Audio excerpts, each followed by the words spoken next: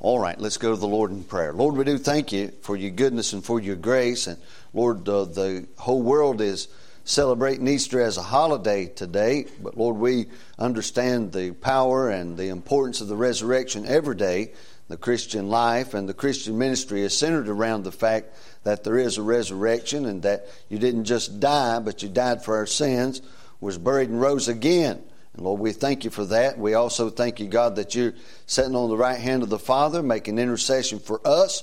And we pray, oh God, that you would make intercession for us this morning. God, help us, forgive us, strengthen us, lead us, inspire us. God, all the things that we need to make it through this coming week. We pray, God, that you would supply for us. And Lord, you've supplied every need so far, and we thank you, God, for everything you've done for us. In Jesus Christ's name we ask these things. Amen. Amen. All right. Proverbs chapter 16. Let's read just a little bit. The preparations of the heart in man and the answer of the tongue is from the Lord. All the ways of a man are clean in his own eyes, but the Lord weigheth the spirits. Commit thy works unto the Lord, and thy thoughts shall be established. The Lord hath made all things for himself, yea, even the wicked for the day of evil. Every one that is proud in heart is an abomination to the Lord. Though hand join in hand, he shall not be unpunished. By mercy and truth iniquity is purged, and by the fear of the Lord men depart from evil. When a man's ways please the Lord, he maketh even his enemies to be at peace with him. Better is a little with righteousness than great revenues without right. A man's heart deviseth his way, but the Lord directeth his steps. A divine sentence is in the lips of the king. His mouth transgresseth not in judgment. A just weight and balance are the Lord's. All the weights of the bag are his work. It is an abomination to kings to commit wickedness, for the throne is established by righteousness. Righteous lips are the delight of kings, and they love him that speaketh right.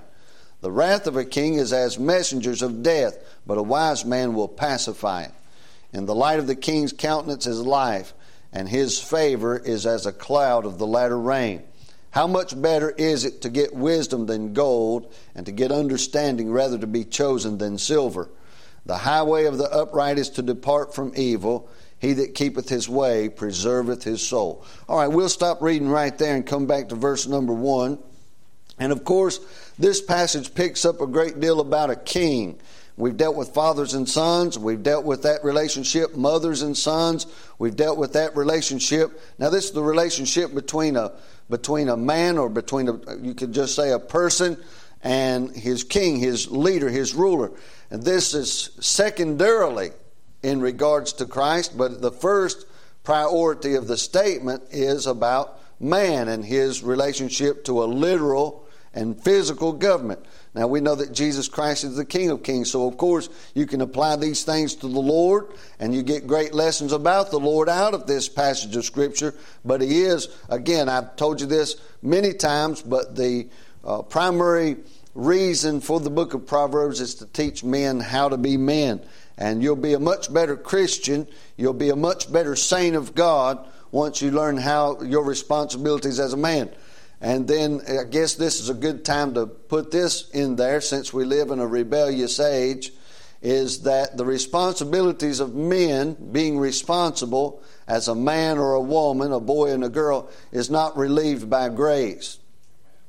Grace does not relieve your responsibilities to God in the sense of morality, and grace does not relieve your responsibility to your mother and your father or the magistrate in regards to morality and the law and all these things. It's just not that. Now, when something goes blatantly against God, you have the mandate from the book of Acts to obey God rather than man. You certainly do. And then we'll get into the situation where we're covering these things about kings, and you just read this passage about the king having a divine sentence. In other words, when he's making judgment, he has a very strong sense of what's right and wrong. And then people will begin to start applying that to the mayor of London, or Barack Obama, and he's right about everything. The Bible says no, Barack Obama's not a king. How easy is that to figure out? We have taken it upon ourselves as Americans to live under basically, I'm not saying exactly, but basically a commonwealth where everybody gets a say, which is a farce, but it didn't start out as a farce. It started out as a very serious, what they called an experiment to see how people would rule over themselves. But what you've got out of that is a corrupt system now where people put a lot of money in to make sure one guy gets elected no matter who votes for what or who wants. You just try to get your name in the presidential election and see if you make it past the local level. It's just, you just don't do it. They decide who gets the nomination and then you vote for who they tell you to vote for. That's all there is to it. I mean, vote for your uncle next election and see if that gets anywhere. Call the National Election Board and see if you can get your name on the ballot alongside.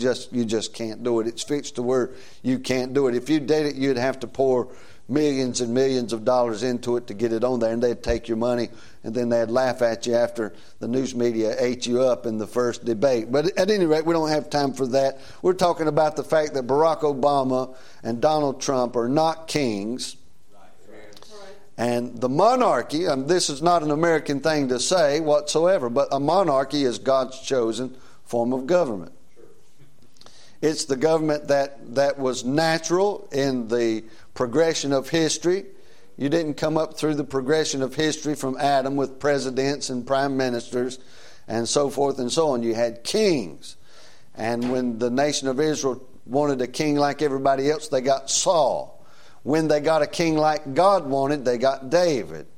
And when they get the king that they ought to have, they'll have Jesus. And he won't be a prime minister, and he won't be waiting on the approval of Senate either. Amen. When the Lord comes, he's going to abolish abortion the first day, and he's not going to wait to see what the senators vote on it or think about it. And he's not going to give the lobbyists 35 seconds of his time so they can offer him $50 million to vote one way or the other. He's just not going to do that. Amen. Now that's the system we live in. A lot of you folks paying money to the NRA so the NRA can go lobby Congress to give you rights you've already got. Right. Amen. Amen. I see these advertisements all the time for the NRA. We're fighting for your rights to keep your guns. No, sir. That's not. No, you're not. You're lobbying Congress to give us rights that we already have. Gun rights, if they're fought for with guns. The Redcoats marched to Lexington and Concord for the express purpose of taking away guns. And that didn't work out too well for them. Amen. Farmers took care of that. Yeah. Amen. That's what those fellas were. Amen. Make you feel patriotic here on this July the 4th. Have I got my holidays mixed up? This is Easter, not July the 4th. Amen. Amen. But at any rate, this chapter is about kings. And God's chosen form of government is a monarchy. It's a king. And of course, that doesn't go over too well with Americans, but one good king would be better than all the representatives and senators and presidents and so forth and so on that you could even imagine. But where do you find a good king? There's one here in your book you ought to read about. Amen. He's coming, and he will certainly be in charge before you know it. Amen. The preparations of the heart in man, verse number 1. Let's look at this. I haven't usually given you an overview of the chapter before I started teaching on it, but I think I can save maybe 10 minutes by doing that. So let's get into the verse now. The preparations of the heart in man and the answer of the tongue is from the Lord. Now that gives I don't like to use the word spooky, but that gives a spooky indication right there of what's going on when you open your Bible and when you start thinking about and meditating about the things of God. The preparation of the heart in man and the answer of the tongue is from the Lord. When you're studying the Bible, when you're studying the Word of God, when you're studying righteousness, when you're studying life, all these things that come from God, all these blessings that we receive from God, the preparations in your heart and the answer of the tongue is from the Lord. In other words, the things that you're studying and the answers you come up with are from the Lord. And now if you've got a wicked heart and you've got evil designs and the intent of your heart is not right before God, He'll give you something to study like the earth is flat. Amen. If you're messing around with God's things, God's truth, the Bible talks about in the New Testament that we're supposed to be faithful stewards, not of the tithe. That's not what that reference is about. The book of Corinthians is misquoted hundreds and hundreds and hundreds of thousands of times in regards to this issue. And they say we're supposed to be good stewards of God's money. The verse has nothing to do with money. It's the mysteries of God. And if you don't have a right heart towards it, and you begin to mess around and you begin to dabble with the mysteries of God, He'll give you something to talk about like God's all through with Israel and we're the new chosen people and all this kind of stuff. And He'll just let you go off on a tangent and make a mess of yourself and any other person who wants God to make a mess of them. By their actions, they're telling God that they want Him to make a mess of them. If you know that God is righteous and that God can see the thoughts and intents of your heart, and you know that He's a just God, and you go ahead and try to sneak around and connive where it has to do with God's Word and God's things, God's going to mess your mind up. And not only is He going to mess your mind up, He's going to let you open your mouth about it, and other people who are just like you be led astray by you. And I can think of lots of guys right off the bat. Stephen Anderson being the chief one of all the ones I can think of right at this point in time. But the preparations of the heart in man and the answer of the tongue is from the Lord. The Lord decides what you know and what you learn and what you think. The Lord said He would choose your delusion. He would choose it for you. Amen? That's from the Old Testament. And He says, all the ways of man are clean in his own eyes. That's why I say, everybody raise your hand if you're right. And I say, tell me something that you're wrong about. And there's no answer. Nobody can do it because everybody is right in their own eyes. All the ways of man are clean in its own eyes. That's why you need the Lord to weigh the spirits. You need the Lord to get involved. That's what we have a ministry for. I've been thinking about this quite a bit this week, and there is a large movement of people in this day and age saying, I'm not going to follow a man, I follow God. That sounds good, but it's ridiculous. It's absolutely ridiculous. There's people now that are starting home churches, and that's been going on for quite a while now. I think it's lost a little bit of its allure, but there's still a lot of people that's doing it who were already, they got involved with it in years past, and there's internet gurus that promote home churches and stuff like that. It's not gone, but the allure of it's kind of gone, because you see people that get involved with that kind of stuff, they get divorced every 3 weeks and just all kinds of ridiculous stuff like that. But all the ways of man are clean in his own eyes, but the Lord weigheth the spirits. Now, what you got here is another very serious statement. The Lord weigheth the spirits. And that shows that the spirit in a man decides really how he sees himself. There's a power there in your spirit. The Bible tells us that when a man dies, his spirit returns to the Lord that made it. And so what he's talking about is the Lord weigheth the spirits. The Lord sees what's going on in your spirit, and He'll deal with the man according to that. And that response in man is going to decide what the Lord reveals to you as far as you're right and you're wrong. I spoke to a man over the weekend. He was fully convinced that it was the outward things that matter, and I've heard the response, I don't want to be a hypocrite, 100,000 times, but that's all you're talking about, all the outward stuff. And that's just the way that men see themselves. I'm right, and I don't want to be a hypocrite, and I'm not going to try to be a Christian, and I'm not going to be something I'm not. But the thing you don't understand is, if you're lost, you're already a hypocrite, and if you're saved in the flesh, you are a hypocrite already. And that's just the plain, straight truth of the matter. There is no way for you to be right in your own eyes. If you are right in your own eyes, you need to humble yourself. God can humble you, but it'd be much better if you'd humble yourself and just say, well, Lord, teach me where I'm wrong. David himself was a man after God's own heart. You would be likely to say, if you were likely to say it about anybody, if he's a man after God's own heart, well, he's got this whole thing down pat.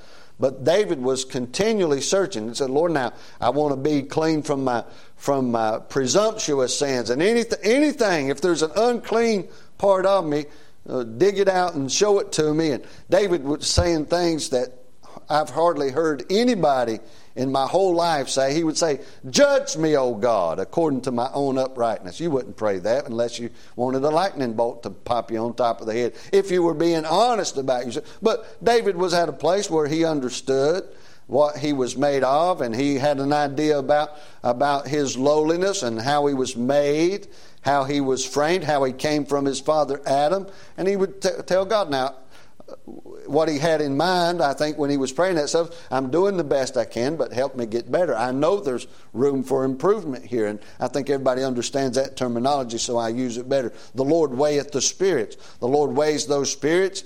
If they're found wanting, if your spirit's found wanting, you've got a proud or a haughty spirit, you're heading for destruction. If you've got a humble spirit that says, Lord, would you help me? Would you correct me? Would you lead me? Would you correct me before my own ways start correcting me? Start paying for my own sins?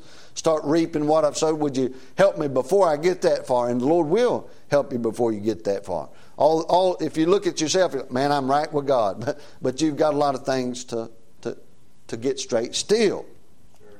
So have that attitude with the Lord. The Lord likes that attitude. Amen?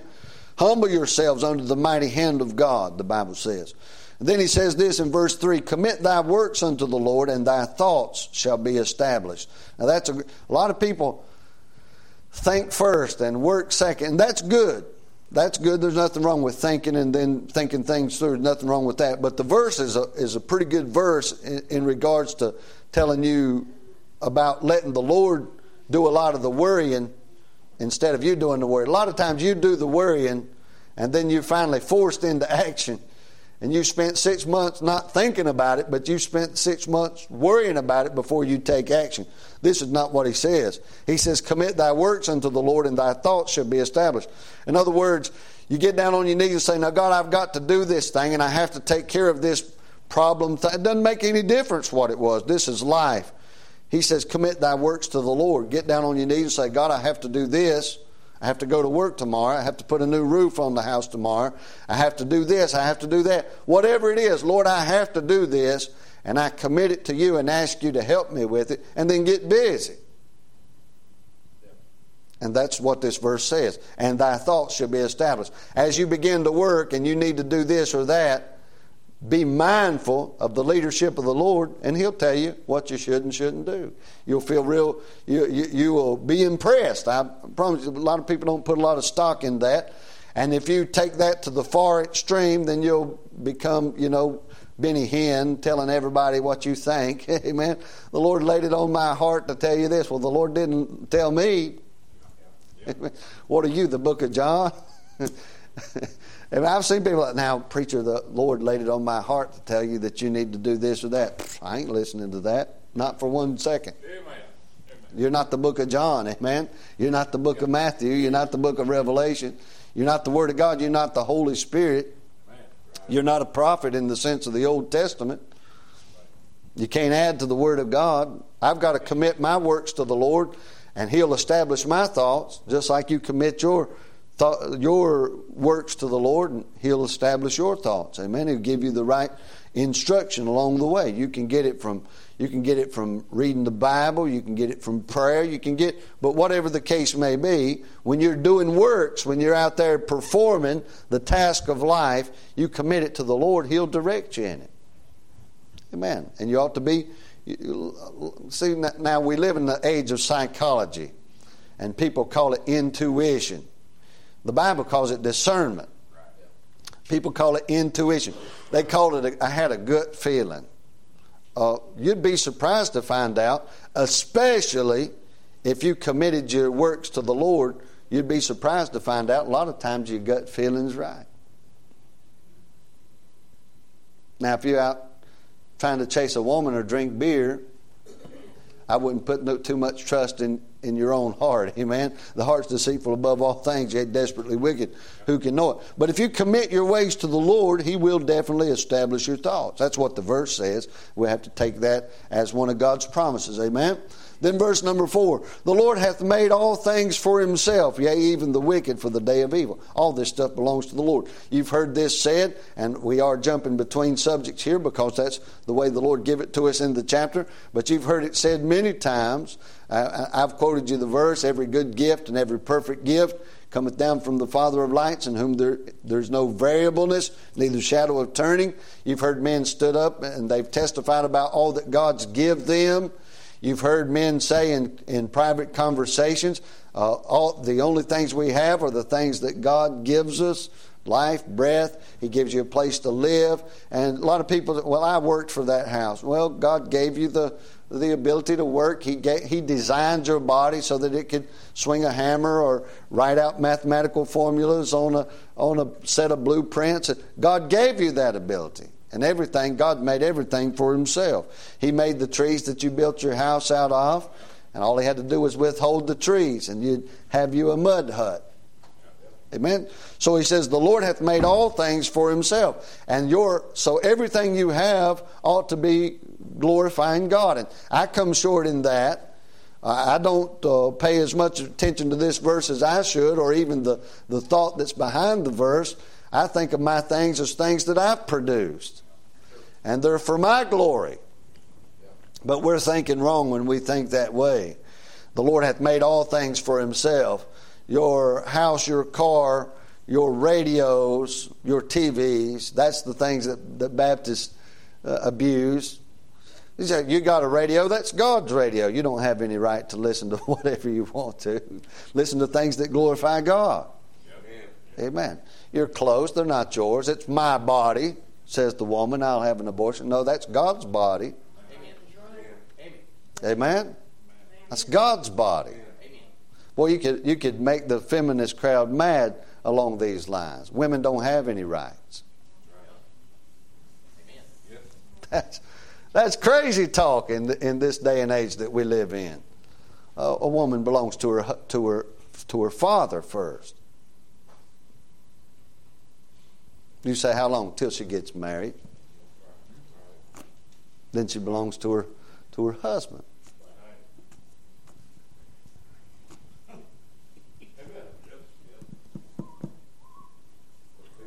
Just, like that and have a good life, or lump it. I don't know what else to tell you. That's the way God made you. You're a helpmeet for a man. What's your last name?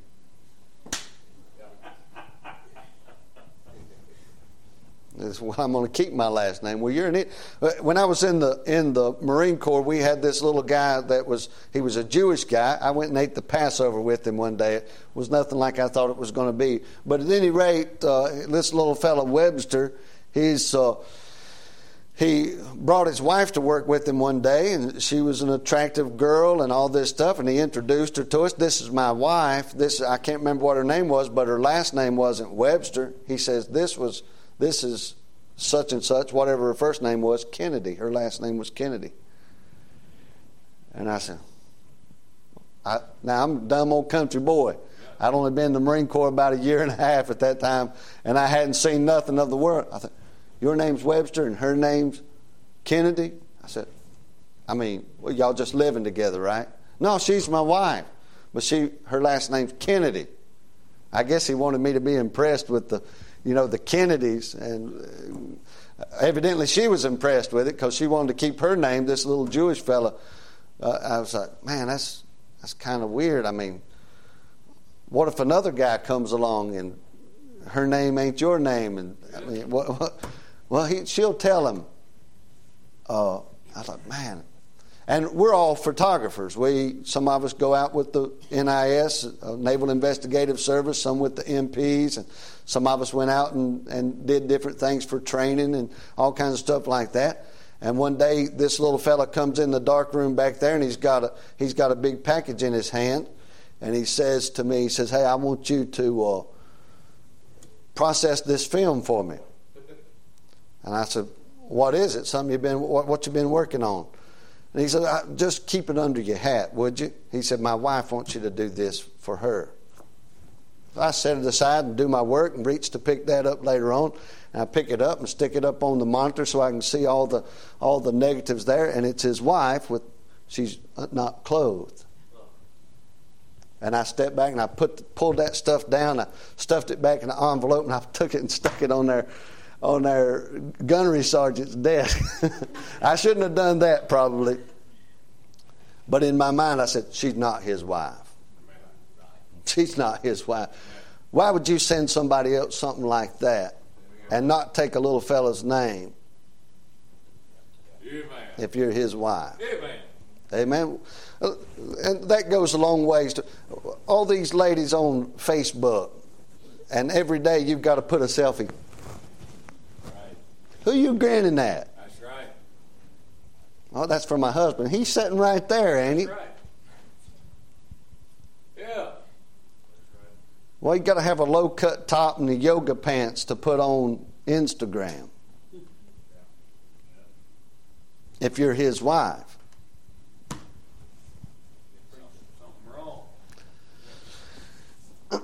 I'm calculating to see how I got there. That come down from the heavens, obviously. But right here, the Lord hath made all things for himself. You don't get to decide what kind of clothes you wear. That's right. Men, you belong to the Lord. Amen. A man belongs to the Lord. The man was made for God. The woman was made for the man. Amen. That's it. The Lord hath made all things for himself, yea, even the wicked for the day of evil. I'll tell you what this stuff is about. Getting on Instagram or Facebook and showing yourself before all the world when you belong to somebody else. That stuff right there is going to come back. The Lord has made the wicked even for the day of judgment. He's going to use you an example one day. You say an example for who? Well, the Old Testament was an example for you so that law could teach you that you're a sinner. What's going on now in this age is also going to be an example for those who are born out in eternity. We better walk the line.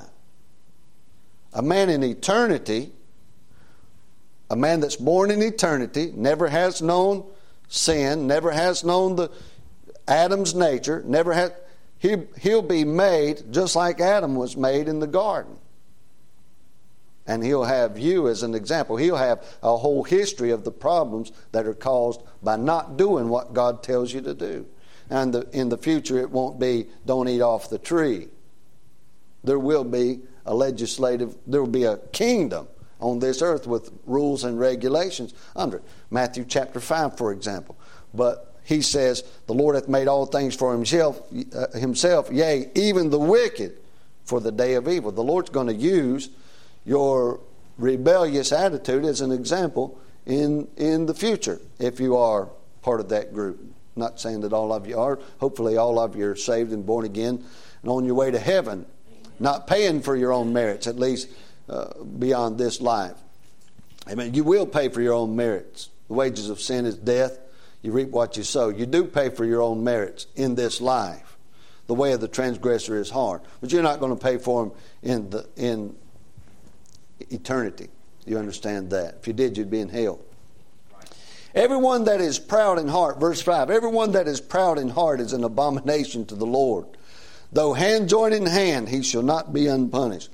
When the Twin Towers were knocked down by the terrorists and everybody began to pull together as a country, rather than getting bumper stickers that said we need to repent before God, they got them that said American Pride. And Walmart put most of them out. Most of the ones I seen were from Walmart. But Walmart has a pretty big scope, has a pretty big influence on Americans. And American Pride, or the little thing would say Walmart, and then it would say proud to be this or that. That's not what you need in a situation like that. You need repentance. It's time to get right.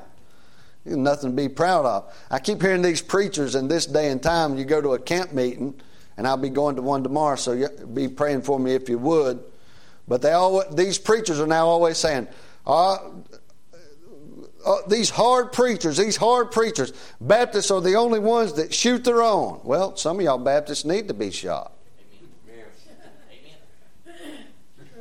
We're the only ones that kill our own. Well, half of you, you get an old dog out there and she has 5 or 6 puppies and 2 of them sick. She'll choke them out to save the good ones. About what a hog or a cat or anything else would do to their youngins. Amen? Yeah. He said, you comparing us? No, God compared you to a hog. Or a dog. Amen. Root them out. The thing, most of us in this day and age deserve to be rooted out. The Lord could root me out and be justified with it right now. But I tell you what, the things that I do see and the things that I do know, I'm going to put it out. You call that gunslinging preaching, or you call it shooting your own or killing your own. I call it reviving my own, really. Amen. You call it one thing because that's the way you see it. Preachers are saying that because they're the ones getting hit. They're the one that feel like getting killed. Oh, this guy's killing me. Well, get right with God and shout the walls down, amen. Preachers used to preach like that all the time. Preachers get together and shout her out, amen. Go to a camp meeting, and my old preacher would go to a camp meeting, one of these Georgia camp meetings up there in North Georgia. I forget the guy's name right off the top of my head, but most everybody used to know about it anyway. I believe it's Faith Baptist Church, but I can't remember the preacher's name at all. Sammy Allen, that's right. And Preacher Lake, you go down there and skin their hides. Everybody's shouting and hollering. You go to a camp meeting and do that now, boy, and he's trying to discourage you. No, sin's trying to discourage you. Sin's the thing that's choking you out. The wages of sin is death. The wages of preaching is not death. That's right.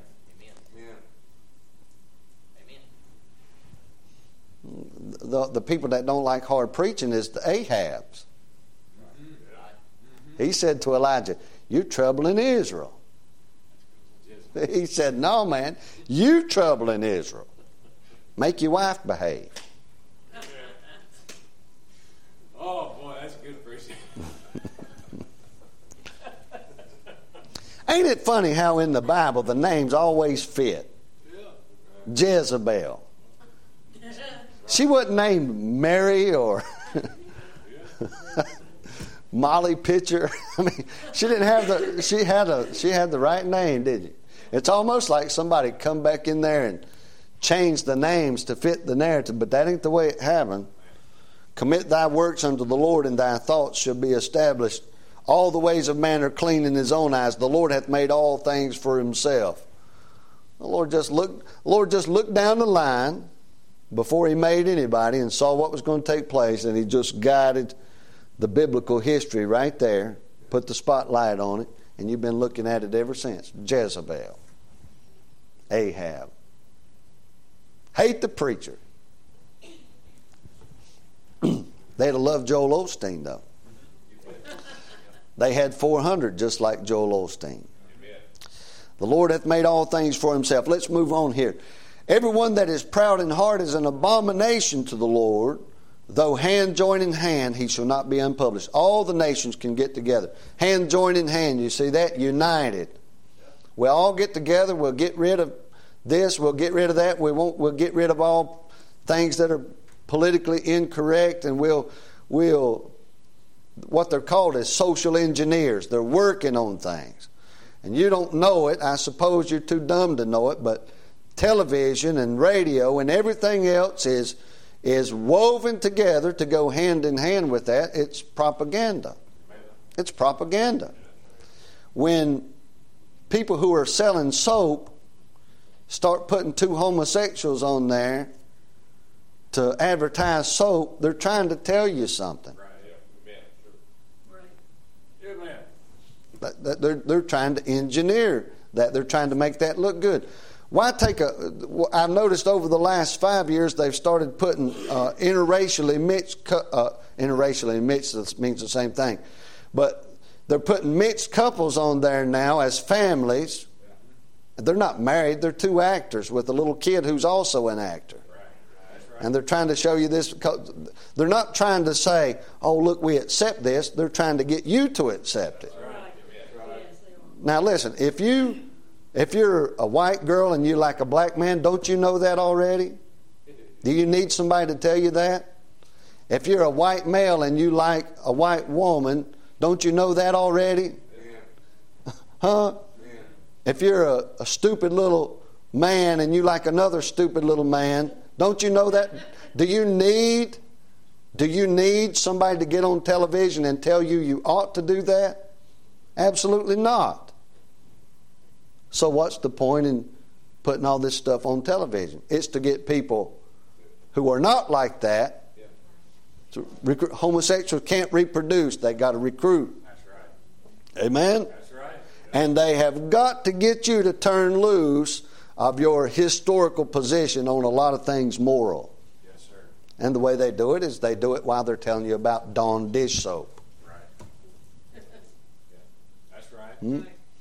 They'll give you girls who like princesses and all this stuff, they'll give you a dimly lit ballroom and a handsome man, and then in the corner there's this lady smoking a cigarette. You've come a long way, baby. You still look like a smokestack. I don't care how long you've come. That's right. You've come a long way. You just look tireder than you did before. Amen? Well, that's what it is. It's just people. The world has gotten together to sell everything that will break down the priorities and the standards and the principles that were set up by a nation of people who believe the Bible. Yeah. Amen? It's why Japan can bomb Pearl Harbor and Japan, that's all you hear on the news every day. Buy their cars, buy their technology, buy this, buy that. Well, they do that every day. But at 100 years ago, over 100 years ago, we had a civil war, and they're still talking about them stinking Southerners, those stinking Southerners, those stinking Southerners. They don't care about the racism. They don't care about that at all. Those Southerners live in a place called the Bible Belt. Right. That's the issue. That's the only issue. Yep. Amen? Yep. Why don't they talk about the racial slave traders that are still present in Africa today? Every black person that's ever bought anything in Walmart bought it from a plantation master. Made in China. That's right. What's the problem? Why are you still mad at Southerners for something they did over 100 years ago, but you're not mad at China for what they're doing today? Right. And Thailand and Bangkok and Africa, where they still have slaves. Sure. Because you're a dirty hypocrite, that's why. Anyway, let's move along. By mercy and truth, verse 6, by mercy and truth iniquity is purged, and by the fear of the Lord men depart from evil. Well, that's a two-step process right there. I think we all could be better acquainted with it. By mercy and truth iniquity is purged. In other words, God's had mercy on us. He's gave us the truth of it. We can get down on our knees. We have access to get rid of the bondage that we live under, that we serve under. Your flesh and mine it's addictable. I don't know what the correct terminology is. It's very prone to addiction. Your flesh and my flesh. Like Lester Roloff said, there's no preacher flesh, there's no deacon flesh. There's just flesh. There's no priest flesh or no archbishop flesh. All we have is flesh. That's all we've got. And it is very prone to addiction. Amen? So we stop and we start. We quit and we start back again. You quit drinking Cokes and you'll be back at it if you love them good enough. That's just the way that it is. We don't go down the beer aisle. And I don't. Not saying that I have temptation with alcohol or anything like that. I just don't go near it. Don't go around it. I don't go back to the bars. I don't hang out and stuff like that. I don't put myself in that. I drink a lot of beer and not Budweiser either. That's horse pee. But at any rate, that's liquor and beer and stuff like that. But we just don't go down that aisle. And my son and my wife yesterday were coming out of the garden section there, the produce, and the beer aisle's right down that way. And my boy spots some man grabbing 2 bottles of booze on the top of his lungs. He's getting a bad drink. I told Ruth, I said, don't be embarrassed of him. Let him go. Amen. Let him do it. Amen. If somebody gets offended and says something, let them say something. They put their hands on it, then get their name and address. Yeah. Amen. But let the boy talk. Amen. That's exactly right. But your flesh is prone to addiction, and the way you break those habits is not a 12-step process. It's a 2-step process. Get under God's mercy and learn the truth. Learn the truth. Learning the truth is an antidote for the addictions of the flesh. The sins of... You say, why? Be not conformed to this world, but be ye transformed by the renewing of your mind.